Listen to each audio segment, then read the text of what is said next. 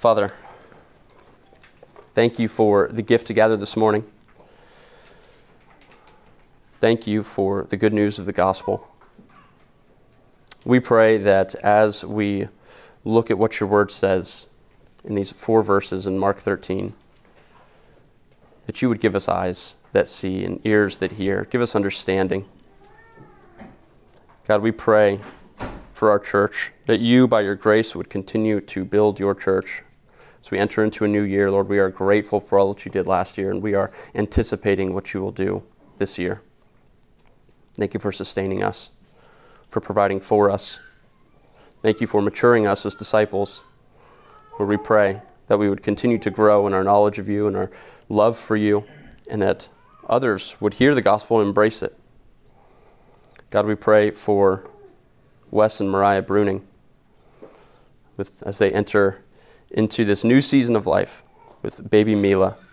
Thank you for allowing the delivery to have gone well, that both seem to be healthy. Lord, we pray that Mila would continue down the path of health. She had to go back to the hospital for jaundice. Lord, we thank you that she has been released since. God, we pray that you would give the prunings energy, that you would give them sleep. Pray that this would be a time where, as they feel perhaps exhausted, that they would all the more depend on Christ. Lord, we pray for those in our congregation who can't be here today because of COVID. Think of the Cokers. Lord, we pray that they would have a speedy recovery, and anyone else, Lord, would recover quickly. God, we pray for Covenant Community Church in Newark, a fellow church that proclaims this gospel that we affirm. Lord, we ask that you would allow them to see fruit. We ask that you would keep them healthy. We ask that they would be a gospel outpost in their community, and that there would be much fruit. Lord, now as we look at this, protect us from distractions. There's a million things that we could focus our minds on. We ask that you would help us to focus our minds on your word, and that we'd be changed by it. We pray this in Christ's name. Amen. So if you don't know, my name is Rob.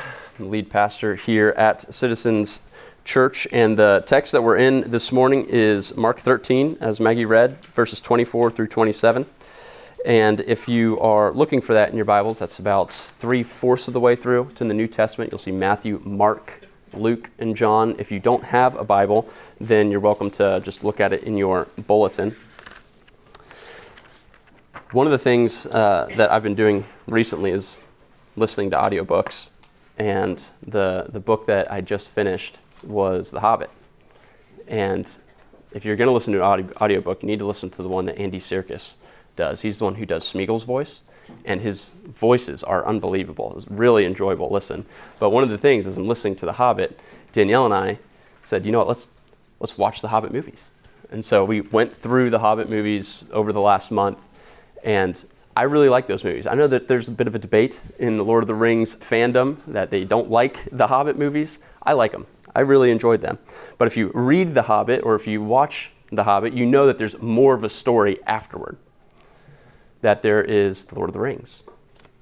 There's the Fellowship of the Ring. There's the Two Towers. That there's the Return of the King. And the Return of the King, in that book, as Sam and Frodo journey toward Mount Doom to destroy this ring, to throw this ring into the fires of doom, there's a portion that describes how difficult the journey has been. And if you've seen the movies, it's when they're up on the mountains and they're looking out at all the destruction, and they're just exhausted, and they still have a long way to go. But in the book, we read this.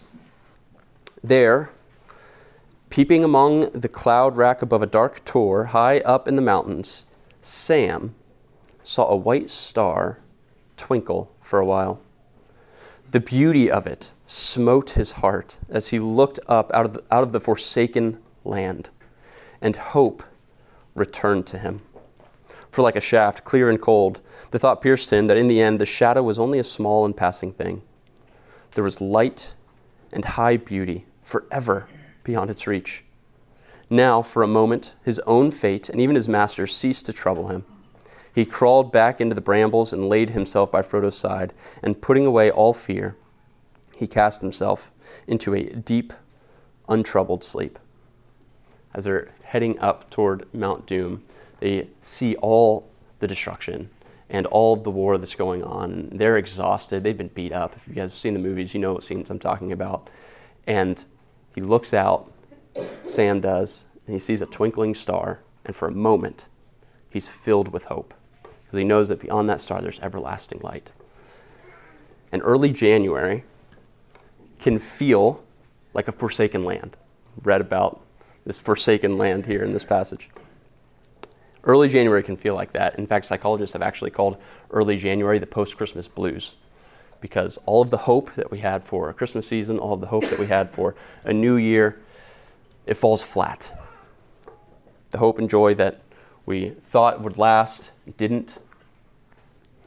And we begin to realize that we are back in the real world. We have to go back to work on Monday, and it's the 8 to 5, and everything still seems to be as it was before the Christmas season. Marshall Mathers would say that we snapped back to reality.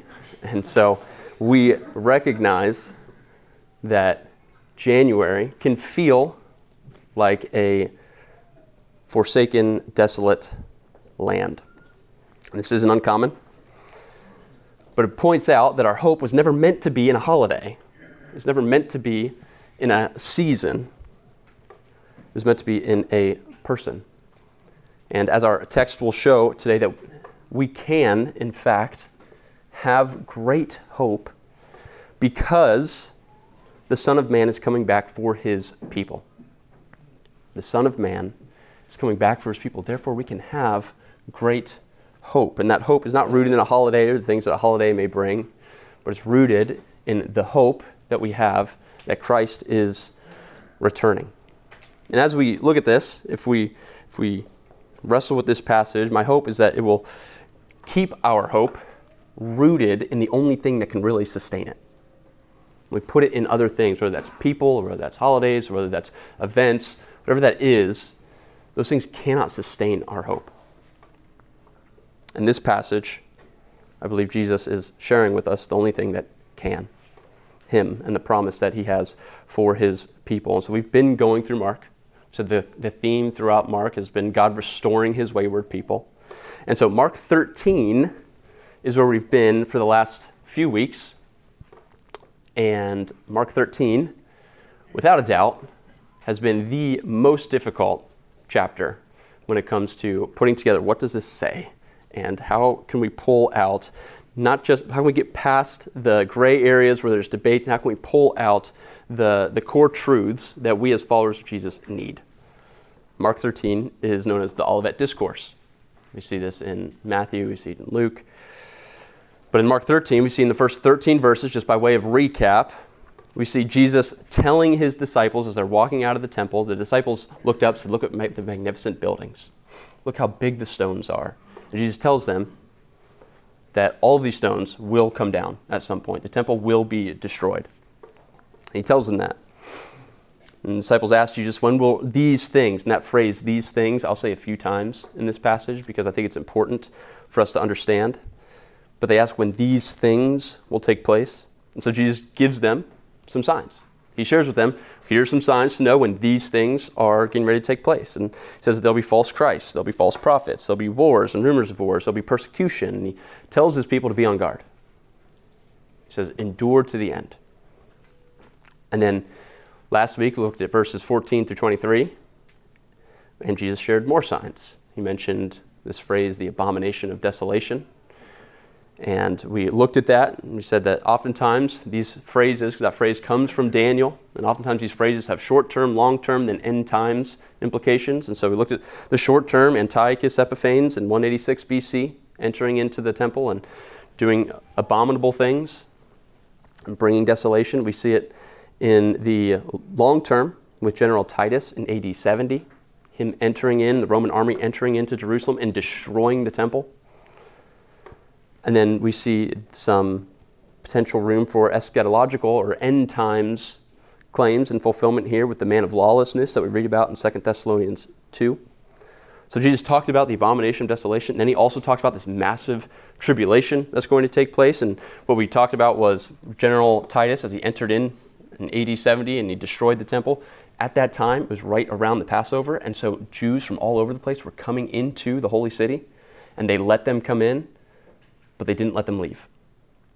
And 1.1 million Jews were killed in AD 70 with the destruction of the temple, either by the sword or by slow starvation, because they wouldn't let them leave the city, they wouldn't let them get resources, and they slowly perished. However, many Christians during that time were spared because they heard Jesus talk about this, said that when you see the abomination of desolation standing where he ought not, flee to the mountains. And so they heard him, and when they saw General Titus coming in, they recognized, oh, this might be it, let's flee to the mountains. So they took Jesus' words seriously, and because they did, they were saved. And so now, today, I know there's a lot of recap, but today we're looking at these 4 verses that take place after these things that Jesus was just describing. He elaborates on what to expect after this tribulation, after these things. We see that the disciples asked him when the temple would fall, and he answered them. He said it's going to happen within this generation. He says that in verse 30. We'll get there here in just a couple weeks. And then he says that there's going to be false Christs, there's going to be false prophets, and we recognize that these have existed in every generation. Those who have claimed to be the one that you should trust, those who would claim to be the one that will give you what you need to thrive and to flourish. It says that there's going to be wars and rumors of wars, and we just mentioned that war that took place. It's called the Jewish War from 66 AD to 70 AD. That was fulfilled. Persecution and tribulation, again, the over 1 million Jews that were killed. That's a great persecution and tribulation that was fulfilled. Saw the abomination of desolation that he talked about, General Titus. And so now, last week, I shared the phrase by Martin Lloyd-Jones about how when his people leave, if they feel just a little less dogmatic and a little less certain about what they believe, how these things will shake out, then he will have succeeded. Just like to reiterate that, because this, again, is a passage that faithful Christians have disagreed on. This passage, I'll share with you where I stand on it today, but there are a couple options where a strong breeze comes around and I may slightly think something different. And so there are faithful brothers and sisters who have wrestled with these and who have come to different conclusions, and I'll share with you some of those. But I think regardless of where you stand in that debate, we can all agree that it's helpful to know the 3 things that you'll see in your bulletin: the sign of Christ's return, the nature of his return, and the primary purpose of his return. Calvin, when he's talking about these prophetic events, he mentions this. He says, "Well, our Lord heaps upon a single generation every kind of calamities. He does not by any means exempt future generations and future ages from the same kinds of sufferings, but only enjoins the disciples to be prepared for enduring them with all firmness." And so although there's debate around these passages, we can all agree that some of these things we may even face in our lifetime, and therefore we need to endure, and we need to stand firm. And one of the ways that we'll be equipped to do that is by knowing the signs of Christ's return, the nature, and the primary purpose of his return. So those are your 3 points, and I will jump in, and I have a lot of notes. So I will try to get through them in a timely manner, but there's a lot here. So, the sign of his return, that first point in your bulletin, we see, starting in verse 25, but in those days, after that tribulation, Jesus is describing what I believe to be his second coming. Ernest Wilhelm Theodor Hermann Hengstenberg, what a name. If anyone is looking for a name for their next son, I will pay you to name him that. Ernst Wilhelm Theodor Hermann Hengstenberg talks about prophecy, and he says that prophecy is concealed definiteness. Concealed definiteness. It's like looking at a mountain range from a distance, and you see the different peaks and valleys. It's two-dimensional at that point, but as you get closer to it, you begin to see, okay, those peaks and valleys are there, but that peak is a lot further away from the peak behind it, and that other peak is right next to it. I didn't realize. You start to realize that these things take place, these things are there, but they might be spaced out further than what we realize. So Ernst, don't need to say his whole name, Hengstenberg says that it's concealed definiteness. We see it, but certain aspects of it are still concealed. But here's what we need to know about what Jesus is saying here in these verses. Verses 24 and 25, Jesus is making 2 points regarding his return. The first is that it has a set time. It has a set time. He says, in those days after that tribulation. The tribulation there that he's talking about is the destruction of the temple by General Titus in AD 70. Now, we've said again that there could be another tribulation afterward. A end times fulfillment of this, that concealed definiteness, that mountain range in the distance. However, at the very least, we see that the days that he's speaking of, that tribulation, talking about when he comes back, we are in those days because it's after that AD 70 tribulation. So he says, in those days after that tribulation. So any time period after AD 70 is what he's getting ready to describe. So we're in that time period now.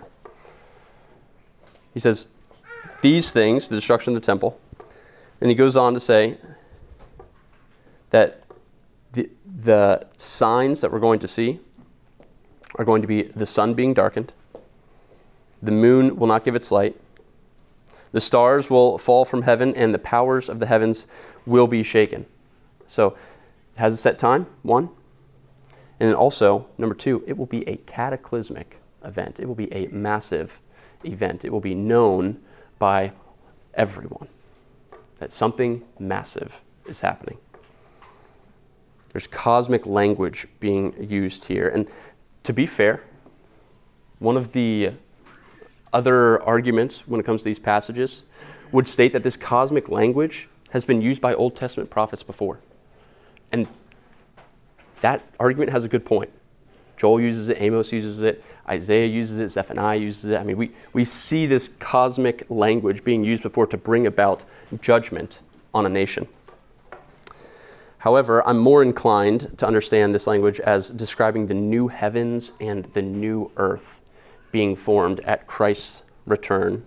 If we look at Revelation 21, as John describes this new Jerusalem, starting in verse 22, we read this. Before I even read it, this is one of the angels showing him the new Jerusalem. If you read, this is the passage where we see the pearly gates and the streets of gold. It's a magnificent description of this new Jerusalem. But in verse 22, we see John say, "And I saw no temple in the city, for its temple is the Lord God, the Almighty, and the Lamb. And the city has no need of sun or moon to shine on it, for the glory of God gives it light, and its lamp is the Lamb." And so when we read about the sun being darkened, the moon won't give its light, the stars falling from heaven, and the powers in the heavens will be shaken, I think it's worth considering that this is the creation of the new heavens and the new earth. The powers of heaven being shaken, there's new creation happening. There's no longer sun, moon, stars, because as John said here, there's no need for it, because the glory of God gives it light, and its lamp is the Lamb. So when Jesus talks about his return coming after the tribulation, after this time of tribulation that we talked about in AD 70, he's saying anytime after that, these things can take place. And we are living in those days where these things can take place. And he is coming back. Here's what we need to know about this, is that he is, in fact, returning. Christ is coming back. And when he does, we will know it. It will be a cataclysmic event. His return will have an effect on all of creation. And he will make all things new. So for us, are we living as if Christ is coming back? And when I ask that, it's just a general question, but to put boots on the ground for it, are we marked by a hope in Jesus, despite what's going on? Some of us have been wrecked already in 2022. Some of us have seen difficult things already. For some of us, 2021 was extremely painful. Came with a lot of challenges. As people look on our lives, are we marked by hope in Christ? Another way to live like Christ is returning is to live a lifestyle of repentance. Are we harboring sin, or are we confessing our sin? Because Jesus could return at any time. Are we confessing our sin? Is there sin that we need to let go of? Is there sin that we need to begin fighting that maybe we haven't been fighting because we've been lax at the idea of Christ returning? Maybe you're in the room and you're not a Christian, or you wouldn't consider yourself one at this time. There will be a time when all the opportunities to embrace Christ, all the opportunities to place your hope in Christ and his return, when all of those chances will be exhausted. Because he will return, and we don't know the day or the hour. So today, what is your hope in? As a church, Jesus' return impacts our own worship. We see this every week as we take the Lord's Supper.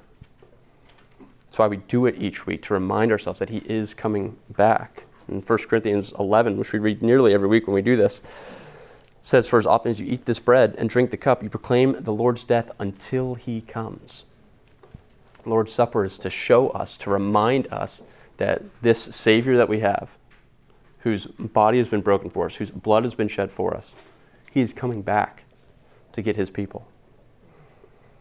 The signs of his return will be noticeable. It will have an impact on all creation. All things will be made new. And so we now see not only the signs of his return, but now we look at the nature, or how he will return. So look at verse 26, if you would. Verse 26 says, "And then they will see the Son of Man coming in clouds with great power and glory." So this Son of Man language, who is this Son of Man? Some say that, pertaining to Jesus, that we see Son of God to imply his divinity, Son of Man to imply his humanity. And that's not unreasonable. But I think this Son of Man terminology is better understood with Daniel. Again, going back to Daniel, Jesus has referenced Daniel before in this passage, and he references him again, and he's referenced himself as the Son of Man previously in the Gospel of Mark. So this is not the first time that Jesus calls himself the Son of Man, but he's referring to Daniel 7, where we read Daniel saying that he saw in the night visions, and behold, with the clouds of heaven there came one like the Son of Man. So this one who's coming in the clouds that Daniel talks about, that he gives him the title of Son of Man, Jesus has said earlier in the book of Mark that he's the Son of Man, and he says it again here as he describes the Son of Man coming in clouds. So when we see Son of Man, we think Jesus. But we should also understand that to be fulfilled prophecy, as Daniel the prophet was talking about. And Jesus is now saying, I am the one who's going to fulfill that. But then we have to ask the question of how. And the text answers that. We see two descriptors of how Jesus will return, what the nature of his return will be. We see that it'll be with great power and it'll be with glory. When Jesus returns, it'll be greater power than earthquakes, tsunamis, hurricanes, greater power than tornadoes or wildfires. We've seen some headlines of wildfires that got out of control in Colorado recently. I feel like we see them every year with California. We've seen tsunamis, we see hurricanes each year. These massive events where whole towns are evacuated. Get out of Dodge, or else you will die. Jesus is coming back with greater power than any of those events are able to muster up. Consider Luke's account. Luke, talking about the same passage, this parallel passage. Luke talking about it, he says, there will be signs in sun and moon and stars, and on the earth, distress of nations in perplexity because of the roaring of the sea and the waves, people fainting with fear and with foreboding of what is coming on the world. We see distress of nations when Jesus returns. We see perplexity, what is happening? Roaring of the seas and waves. We see people fainting with fear. That's how powerful this event will be. People are unsure of what is happening to the world. I've already put before you that I think it's the new heavens and the new earth. So we've never experienced the new heavens and the new earth. So when all of it's being recreated, all of it's being transformed, people are going to be wondering what in the world is happening. Jesus' return will be marked by great power, but it'll also be marked by glory. So we read about the glory of God in Revelation 21. Glory gives light, and that's why there's no need for a sun or moon or stars in this new creation. But it's also worth noting that as we talk about power, oftentimes when we think about great power, we think corruption. We've seen enough examples of that in documentaries and movies, books, articles, social media posts. We see the 24/7 news cycle. It seems like there's always another powerful person who gets in trouble for being corrupt. And we long for incorruptible power. We get excited about it every 4 years. We've got our candidate. We want someone who is a good leader, who is incorruptible, who's able to provide us what we have hoped for. And when Jesus comes, he will come with great power. It will be unlike anything we've ever seen because it will truly be incorruptible power. In a word, it will be glorious. This new heavens and new earth will be glorious. Going back to Revelation 21, John describes, "Then came one of the 7 angels who had the 7 bowls of the 7 last plagues and spoke to me, saying, 'Come, I will show you the bride, the wife of the Lamb.' And he carried me away in the Spirit to a great high mountain and showed me the holy city Jerusalem, coming down out of heaven from God, having the glory of God, its radiance like a most rare jewel, like a jasper, clear as crystal." This power that Jesus comes with will be truly incorruptible, and it will be glorious. But it'll also be glorious because this new heavens and new earth will be unlike the current earth that we live in. We see the effects of sin all around us. It won't be there. It will be magnificent. So the nature of Jesus' return is powerful and it's glorious. And Christian, if we're honest, these are 2 things that we wrestle with every day. We want power. We want glory. I was talking with somebody just recently about how, if you stop and think about how much we do throughout the day that is because we're trying to impress somebody else. How much of what we do is derived from the desire to impress someone else? It's embarrassing. I fall into that. It's just true. We desire glory. We desire the approval of others. We want glory. We want power. We don't want to bend our knee to anybody.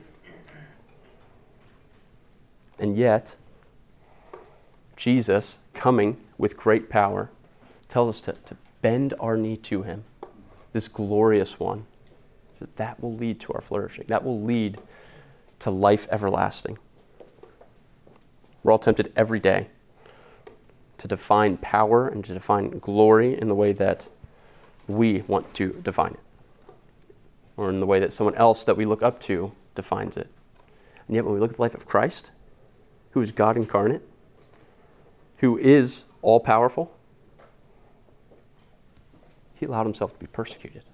He was hung on a cross. His life did not appear in our eyes to be a glorious one, since the Son of Man doesn't even have a place to lay his head at night. To follow Christ is not going to look like the promises that our society wants as health, wealth, and prosperity. There will be persecution. And to follow Christ means following one who is all-powerful and one who is all-glorious and being satisfied in his power and his glory and not trying to accumulate it for ourselves. And so where is our hope placed? Is it placed in the one who is all-powerful, the one who is all-glorious, or is it placed in some other definition of power, some other definition of glory, trying to impress someone else, trying to define glory our own way? Where is our hope placed? If 2021, or if you're currently in a season where it's just painful, I would encourage you that Jesus, his returning with great power, is something worth hoping for, something worth looking forward to. Because his power, as we said, is stronger than all these natural events that we listed off there. His power is also greater than illness, greater than any diagnosis you may receive, greater than any evil we may encounter. His power is greater than death. And so no matter what this world can do to God's people, we know that he has the final word. And if we are in Christ, then we are raised with him. We're brought into his kingdom. So the sign and the nature of his return are well and good, but we have to ask ourselves, what is the primary purpose of his return? And so with that, look at the third point in your bulletin. We'll look at verse 27 for this point. And then he will send out the angels and gather his elect from the four winds, from the ends of the earth to the ends of heaven. So there are multiple purposes for Christ's return. Be foolish not to acknowledge that. Some are to fulfill prophecy, some final judgment, establish his throne, overthrow evil. The list goes on. But the primary purpose provided by this text is to gather his elect, to gather his people. We talked about that term, elect, last week. Now, it can be a controversial term. Just run with this understanding of elect, that it's God's people. He is coming back for his people. If you want to know more about that, just read our statement of faith on the back there, as it kind of elaborated a bit more on that. Be happy to answer any questions that you may have pertaining to that.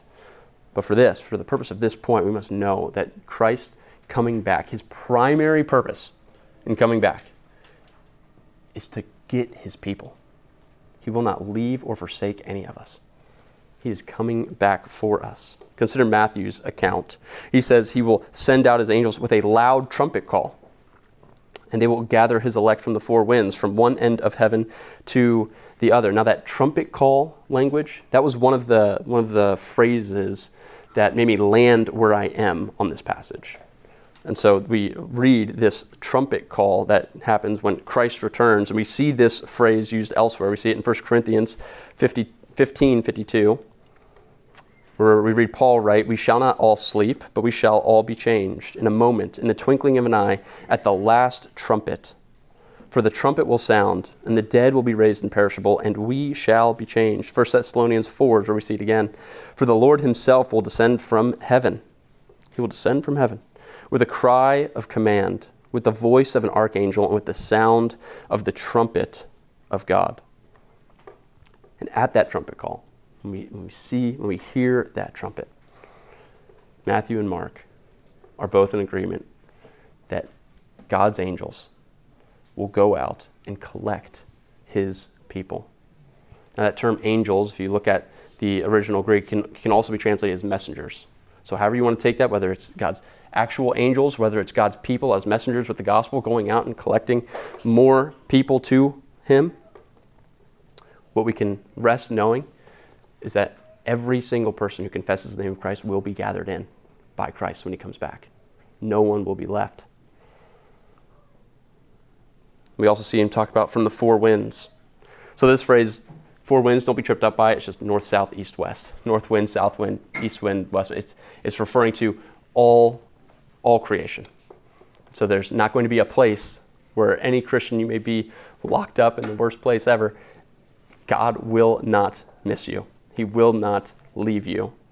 Every square inch of his creation, he will come back and he will gather his people. We see that from the ends of the earth to the ends of heaven, which should give us some imagery, at least of fishermen. Jesus said to his disciples, "I will make you fishers of men." Some of them were fishermen, and they cast out this net, and they would take the weights from these large nets, they would cast them as wide as they could go. And as they fell into the lake, or as they fell into the ocean or the sea, then they would gather in fish, but it'd be as wide as the net could go.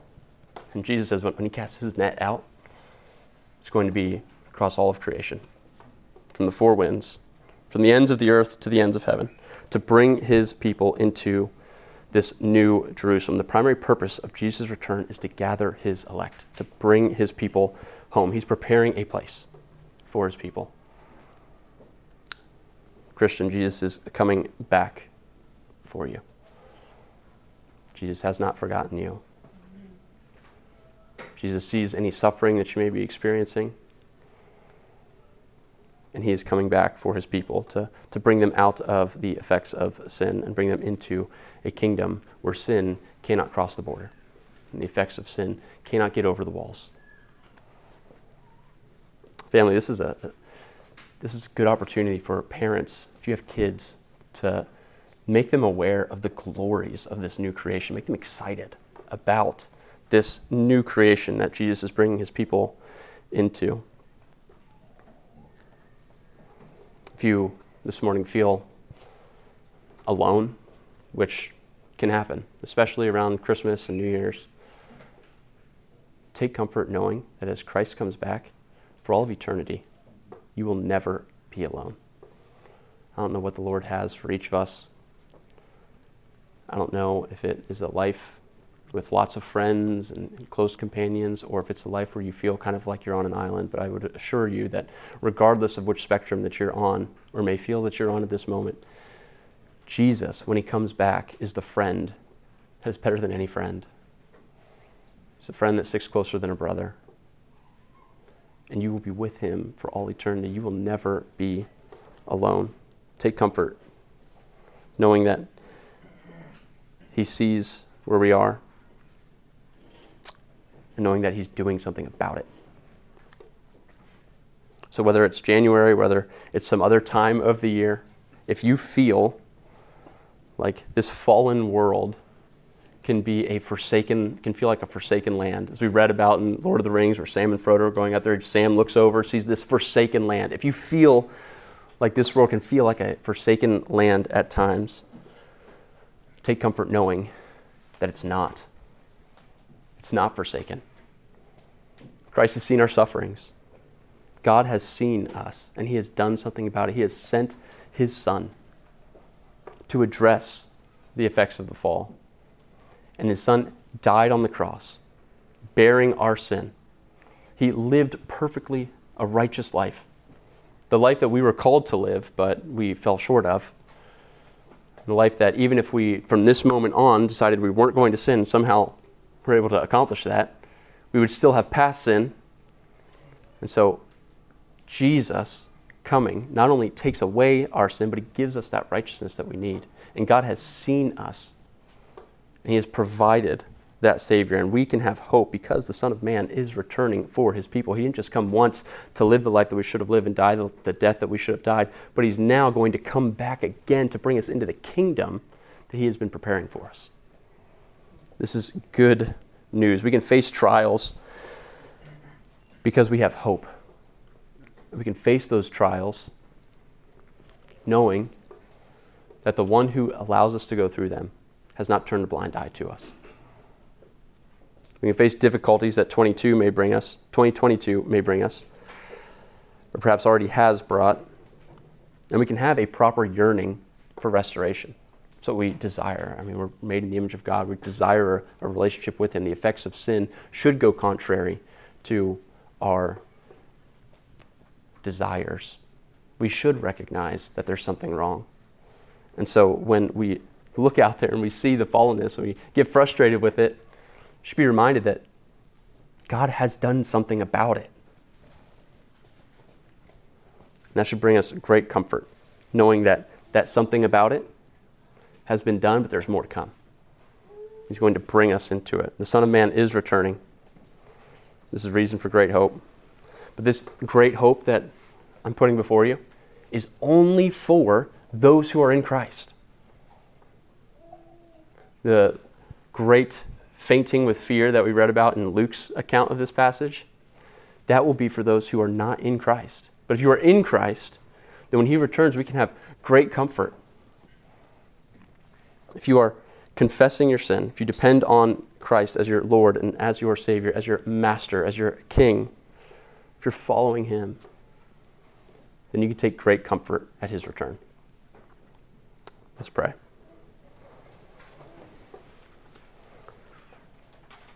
Father, thank you for the good news that you are sending your Son to come back. Thank you for the good news that you have created a plan of salvation. We ask that you would help us remember it. As we go through trials in 2022, help us remember that we can take hope knowing that Christ is returning for his people, that you have not forgotten us, you have not forsaken us. We thank you for that. We pray all this in Christ's name. Amen.